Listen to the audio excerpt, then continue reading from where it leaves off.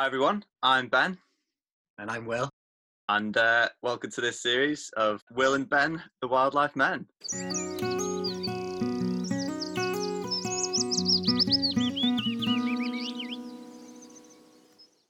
Hi Will, how's it going? Yeah, good, thanks, Ben. What have you been up to this week?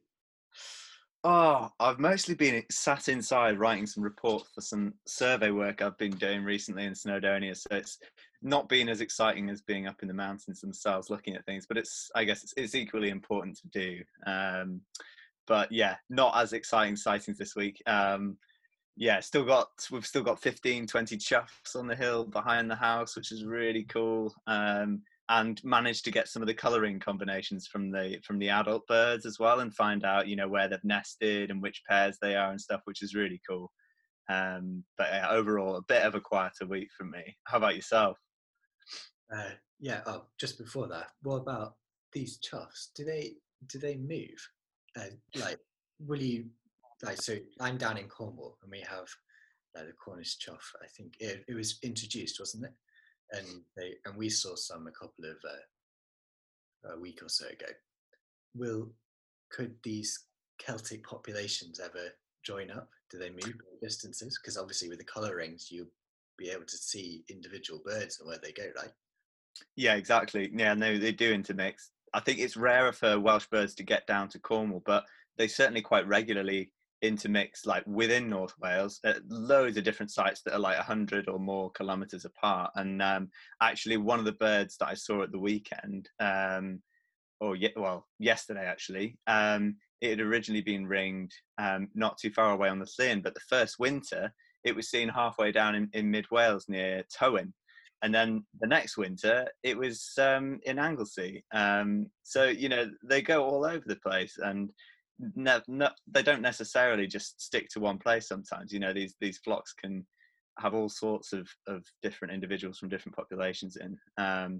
But yeah, no, it's fascinating what it throws up. I'm not sure how many Llyn Peninsula birds have ended up in Cornwall. I don't think there's many, at least, but it can happen. And they're crows, or they're in the crow family, right? Why do they live so exclusively on the coast, or do they? Yeah, that is a good question. I think it's a combination. Actually, that's actually not entirely true. You get actually quite a big population in Snowdonia itself, up in the mountains, I was and going to mention that, yeah, yeah, because when I was in the Pyrenees, we're seeing all the yellow-billed alpine choughs. yeah, There was one morning I ran up and I saw a red-billed chough, yeah. like just alongside them. Exactly. Yeah. So you get them both on the coast and in the mountains, and I think it's similar conditions. The sort of low cropped sort of grassland areas that they forage in on inverts in the soil, but also having those crags, those caves, those sort of areas that they have to nest in that are usually like in crevices and things. So yeah, the sort of extremist crows, like the edges of the countries. Yeah. Fire crows or whatever they're Latin. Pirate crows, yeah, Pyracora, such a great name, such a great name. So cool. Oh, I've had a relatively sea-focused week as well. We went to see, so down in Cornwall, we went to see the bioluminescence because it's been really hot in midsummer. what? It's just beautiful, just down on the Helford, and it was like some of the best. I mean, you're on Bardsey, you get beautiful stars, but it was the best stars I think I've ever seen in Cornwall, and you Oh, see everything shooting stars. And then just looking at the sea, it was like the sky was mirrored, and no. it was kind of even more magical because you couldn't take a photo of it. Like the light level, low light ability on my camera wasn't good enough, and so you just had to be in it, and you could just like see all of these uh, like little pinpricks and fireworks of light coming away from you as you're wading through. And yeah, we camped out, and I've got Ren, my dog, down at the moment, and so that was beautiful. But we all went in and went skinny dipping in the in the in the water. Yeah, it was just the most like kind of magical experience. Yeah, I can imagine. Did you see? Was the comet out? Was Neowise in the sky? Well, that's the next thing. So after we went swimming in this beautiful bioluminescence. In fact, you might have to cut this bit out, but I went for a wee in the bioluminescence, and it just looked like I had a sparkler. It was incredible. I'm not going to cut that out. Definitely. Anyway, next night, me and Ren went off to see this amazing comet, right? And hopefully, if we get this out quick enough, it's going to be the ideal time for listeners to go and have a look, because it's closest on the 23rd of July, isn't it? Yep. So, yes, I went up to the north coast because it's about northeast in the sky, and if you look at the lightest area of the sky about 11 or 12 o'clock, you can just see this most amazing thing in the sky. Like, it's so obviously moving. It's got this huge tail, but it's stopped still. It really kind of messes with your perception. But yeah, best times are just after sunset, like 11ish, and then apparently the most beautiful time is in the early morning, like just before sunrise, because the light of the sun reflects off the comet's tail, and it's just this fire going up. And just imagine how important or amazing it would be for all these early humans watching the skies. And it's the same with bioluminescence, right? How do you explain this sort of magic that's happening all around you? It's so cool to think about. It blows your mind whenever you stand and just look up into the stars on a starry night, doesn't it? When you start thinking like interstellar sort of, distances, timescales and everything, it just blows your mind. It's awesome. I still haven't seen the comet up here. Sat in the mist on top of Munadru. It's been abysmally cloudy. So I'm hoping tonight it's meant to clear a little bit. So I think I'll try pulling an all-nighter or something until it clears, because I am not missing a once in a 6,000 years event. Oh man. Yeah, maybe just get to the top of a mountain or something. Maybe that'd be the ideal. Yeah, well, instead of looking upwards into the skies at faraway comets and stars and the like, this week's podcast from you is quite different, heading inwards into the Earth's interior, isn't it? Yeah, definitely. We're going to head down into a cave, and you'll soon come to realise that it's kind of a magical cave. We seem to flip from my village in North Wales to New Zealand and Croatia and all these places, but yeah, it's this sort of fantastical cave, and it's all about the life below the surface. Wow, that sounds epic. I can't wait. Should we delve in? Let's go. In my village, there is a cave. High above the earth, hoverflies and other migratory insects move purposefully through the jet streams. The meadows of North Wales far below, heady with pollen, dance with butterflies in the late summer sun.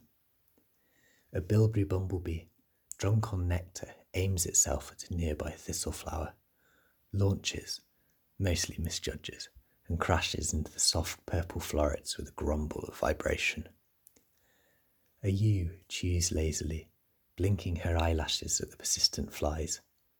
Swifts shout high above. Across the meadow filled with life, thick with light and colour, follow a badger track used by generations and generations of the same set. Ducking under a barbed wire, spikes collecting wool of adventurous sheep, and down the bank of the river, gravel chattering underfoot. Mayflies waltz here in the golden dusk, seizing their ephemeral time in the light. Sandals off and into the river, gripping rocks to the other side. The cave appears, at odds but somehow at one with the colourful world, settling the balance between light and dark perhaps. A mouth for the limestone rock face, a cavern of darkness, the entrance to the underland.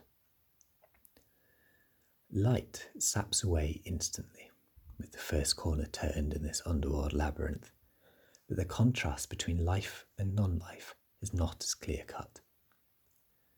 The cave entrance and the first few chambers are the home of the troglophiles, the cave lovers. These animals are a pigeon, or surface-dwelling, species that have moved populations into the cave, yet still rely somewhat on the overland for survival. Bats are examples of troglophiles, sleeping in caves by day and feeding on insects above ground by night. Spiders live here too, rarely making webs and instead scavenging or dropping onto their prey, including woodlice and flies which have just emerged from their larvae deep in the cave. Watching the cave spider, Metamonadi, common in caves across the UK, is actually a fairly endearing sight. Although initially you have to get past the fact that it is a relatively intimidating spider with a 7 or 8 centimetre leg span. Watching closely reveals that it has a beautiful abdomen full of the swirls of autumnal colours. These spiders lack detailed eyes and so instead rely on touch to move, tentatively using their long front pair of legs to pad out their future paths. As mentioned, spiders living in the caves occasionally feed on flies emerging into the light from their development period in the dark. The fungus gnats of New Zealand are some such flies. Arachnocampa luminosa, the fly's Latin name, finds food by dangling long threads of silk from the ceiling of their cave. At regular intervals in the silk, droplets of incredibly sticky mucus are placed. However, these gnat children do not simply rely on luck that their food will fly into their trap. No, they glow with bioluminescence, the intensity dependent upon how hungry they are, and this light shines down the silken thread, attracting their light-loving prey. These fascinatingly luminous creatures create the famous Waitomo glowworm caves in New Zealand and are an entrance to the underworld for the Maori people. The walls of the cave grow closer. The last of the bioluminescent light fades to nothingness. The ground angles deeper into the earth. The passage splits, the labyrinth becoming complex, cold air rushing up and the distant clatter of a subterranean stream. Distance is hard to judge here in the flickering torchlight. Time, too, ebbs and flows with sentient wants. In the tightest squeezes, the immeasurable weight and the sheer matter of the rock surround is oppressingly tangible. But in the huge chambers where echoes soar and footsteps boom, it feels like an infinite, albeit slightly alien world. Early humans blew red ochre over their hands pressed to the walls of the cave, creating inverted handprints so full of life that they connect the 40,000 or so year difference in barely a breath. But although the colour remains, the meaning of these prints found in painted caves from France to Papua New Guinea have been lost. Are they simply a mark of human presence? Perhaps they are art, or perhaps they are a warning, preventing access of the living to the deeper world, a world where surely only the dead can walk. The deep cave has always been shrouded with a cloak of mythology. In the caves of the stories of the Slavic countries, the Hajdi live. The Hajdi are winged dwarf-like creatures who dwell deep underground and are messengers of fate. They are said to dwell in the deepest of caves. In a Croatian cave system, there is a chamber 980 metres below the surface, and in this chamber there is a true troglobiont, an animal that lives only in caves and has no connection to the above world, in contrast to the troglophiles which cling to the near surface. The animal that lives here is called Troplocadius hajdi, named after the winged dwarfs of the mythology, and is a ghostly midge. The midge lives her life fully separated from the surface, almost 1 kilometre of rock above her. And she is a she also. This species has no males as they are so rare, and therefore the chances of coming across another of the opposite sex so far below the surface are far too low to be a viable survival strategy. What this midge does is reproduce completely asexually, negating the need for males entirely. These fascinating creatures are the world's only known flying troglobiont. All other known creatures that live solely in caves, and these number over 21,000, are all ground-dwelling. These midges have lost all sight, and instead have evolved long, pale limbs which they hold out in front of them during flight, her legs acting as proximity sensors in the perfect dark. No one really knows what these midges do other than fly. It is thought that they do not feed as adults, and they lay their eggs in the streams running down the rocks, their children feeding sparingly on the tiny morsels of nutrients washed down through the endless rock. A kilometre below the surface, the cave ends. No further can we travel, but the tale of life in the underworld is not yet finished. Miniature rivulets of water are seeping down into the rock at our feet, as the dead of the Greeks crossed the river Styx, ferried by Charon to Hades. We must now follow the water into the realm of the Stygobites, animals that live in the water at the entrance to the other world. A South African mine reaches nearly 4 kilometres down into the planet. The water here is now so close to the mantle that it is heated to nearly 50 degrees C and is almost completely devoid of oxygen. In a hugely and kind of wonderfully hopeful experiment, researchers filtered through over 30,000 litres of this water as it was brought to the surface in search of life. Incredibly, a tiny nematode worm less than 1 millimetre long was found and named Halocephalus mephisto. Living so deep in the earth in such inhospitable conditions, feeding on the occasional bacteria that drifted past. The water this worm was found in was carbon dated to be between 3,000 and 12,000 years old, and scientists believed that this little worm, or the ancestors of it, were washed down into the cracks of the earth by ancient rainwater all those years ago, adapting to deal with the negligible oxygen and heat. Back now, retracing steps through the chimerical chambers and passageways, into the gloaming light of the upper cave, and out to the surface where the crashing, riotous, colourful upper land continues. Humans growl back in their cars from work, wrens stake their territories with deafening song, foxes yowl in the dusk light, worlds apart from the dark, relatively unknown, and certainly quiet Underland. Whoa, that was so cool, Will. I absolutely loved that. It's just blows your mind, you know, the adaptations that species develop beneath the ground and in those just extreme environments. That was so cool. Really enjoyed that. Thanks, Ben. Yeah, it's just so interesting, isn't it? And there's so much we don't, or at least I don't know about caves, but so much potential, like, because we obviously can't see what's under our feet. There's just so much potentially there to learn, and like all these animals you're talking about, the different adaptations and things, and these are all animals that have gone down into separate cave systems and then been isolated from other individuals of their or other populations for millions and millions of years potentially.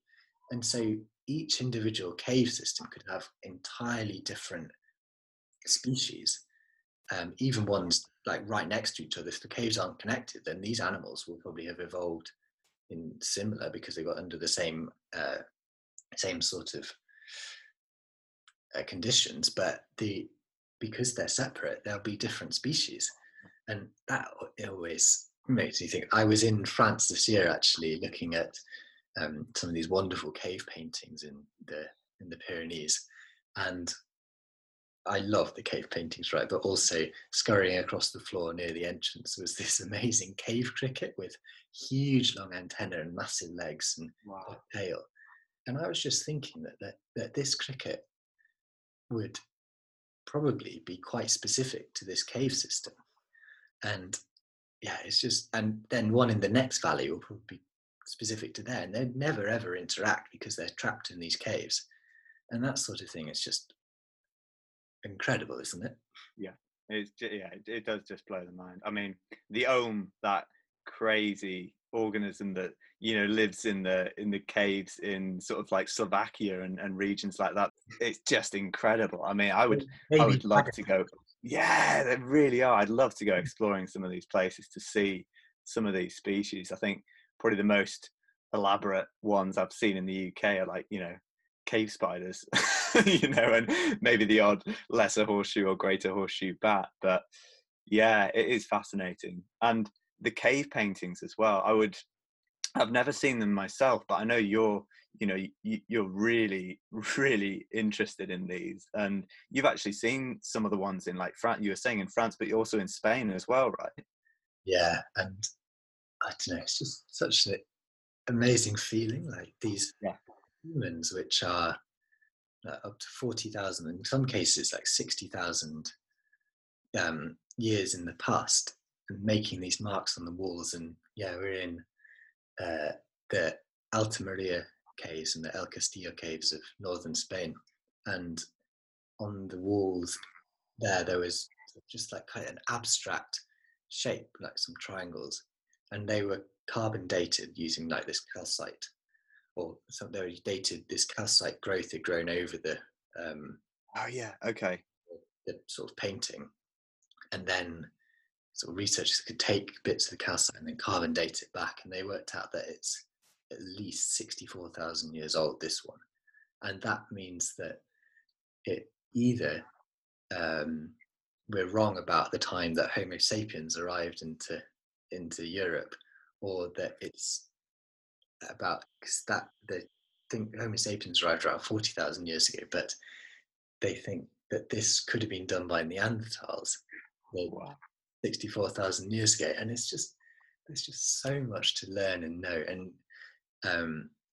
and so many important things as well. And we in the same cave, the Las Monedas cave, there's a drawing of a reindeer, and it's got a smile on it because around the 12,000 years ago mark, they started putting emotions on their animals, and it's just, yeah, I don't really know whether I've got a good point to all this rather than just like going on about all these amazing paintings. There's these ones that we saw in the Pyrenees, and each individual cave had like a different animal. So there was one in the Neo Valley, or the Grotte de Neo in France, and it was all very focused on like bison and things like that.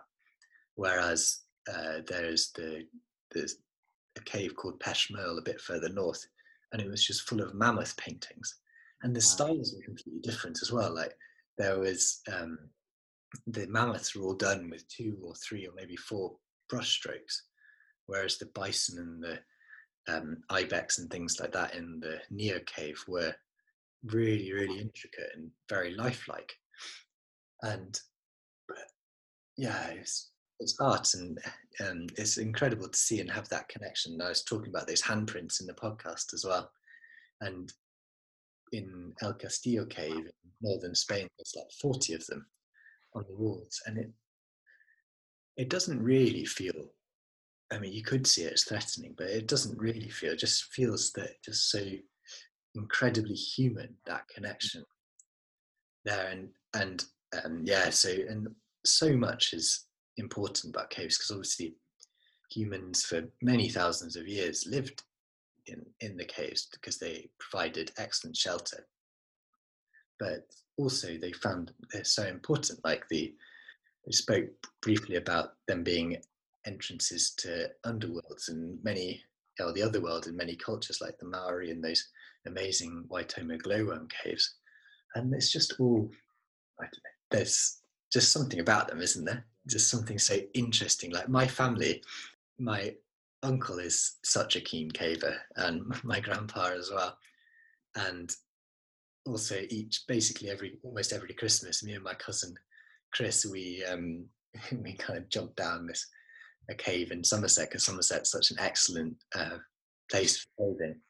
and we sort of leave everybody at about 9 or so in the morning on Christmas Day, spend 5 or 6 hours down a cave, and then come out again. And it's just such a kind of exhilarating experience to go through. And I remember it was quite a wet cave, like full of water over Christmas, and we got down through one of these horrible, they're called sumps, where the ceiling of the cave drops below the water level, and so it just looks like the end of the road for the cave, but then you duck underwater and like squirm through, like completely. It's kind of horrible actually, like you can't breathe obviously, and a couple of meters then you come out the other side. It's such an exercise of trust believing that there's the other side. But what was cool about that is once you got past a couple of these sumps, then I was like looking around on the floor, and there were caddisflies. Like caddisfly had emerged, and they'd obviously just been washed down from the stream above. But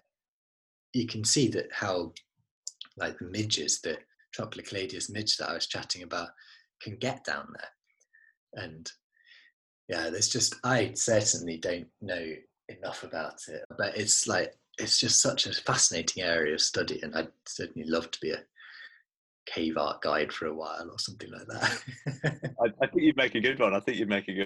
I mean, likewise, it's really made me much more enthused and like inspired to do more underground, just listening to that again, because I've done a bit of caving in the past. I've been down like the slate mine quarries in North Wales with my dad, and down some of the tin mines in Cornwall when I was at uni, you know, doing the bat surveys with the Bat Conservation Trust. That was amazing, you know, exploring the historic tin mines and coming across all sorts. You know, you get the herald moths that sort of, you know, overwinter and hibernate in the cave system, and it's just a treasure trove of discoveries, isn't it? And yeah, absolutely thrilling.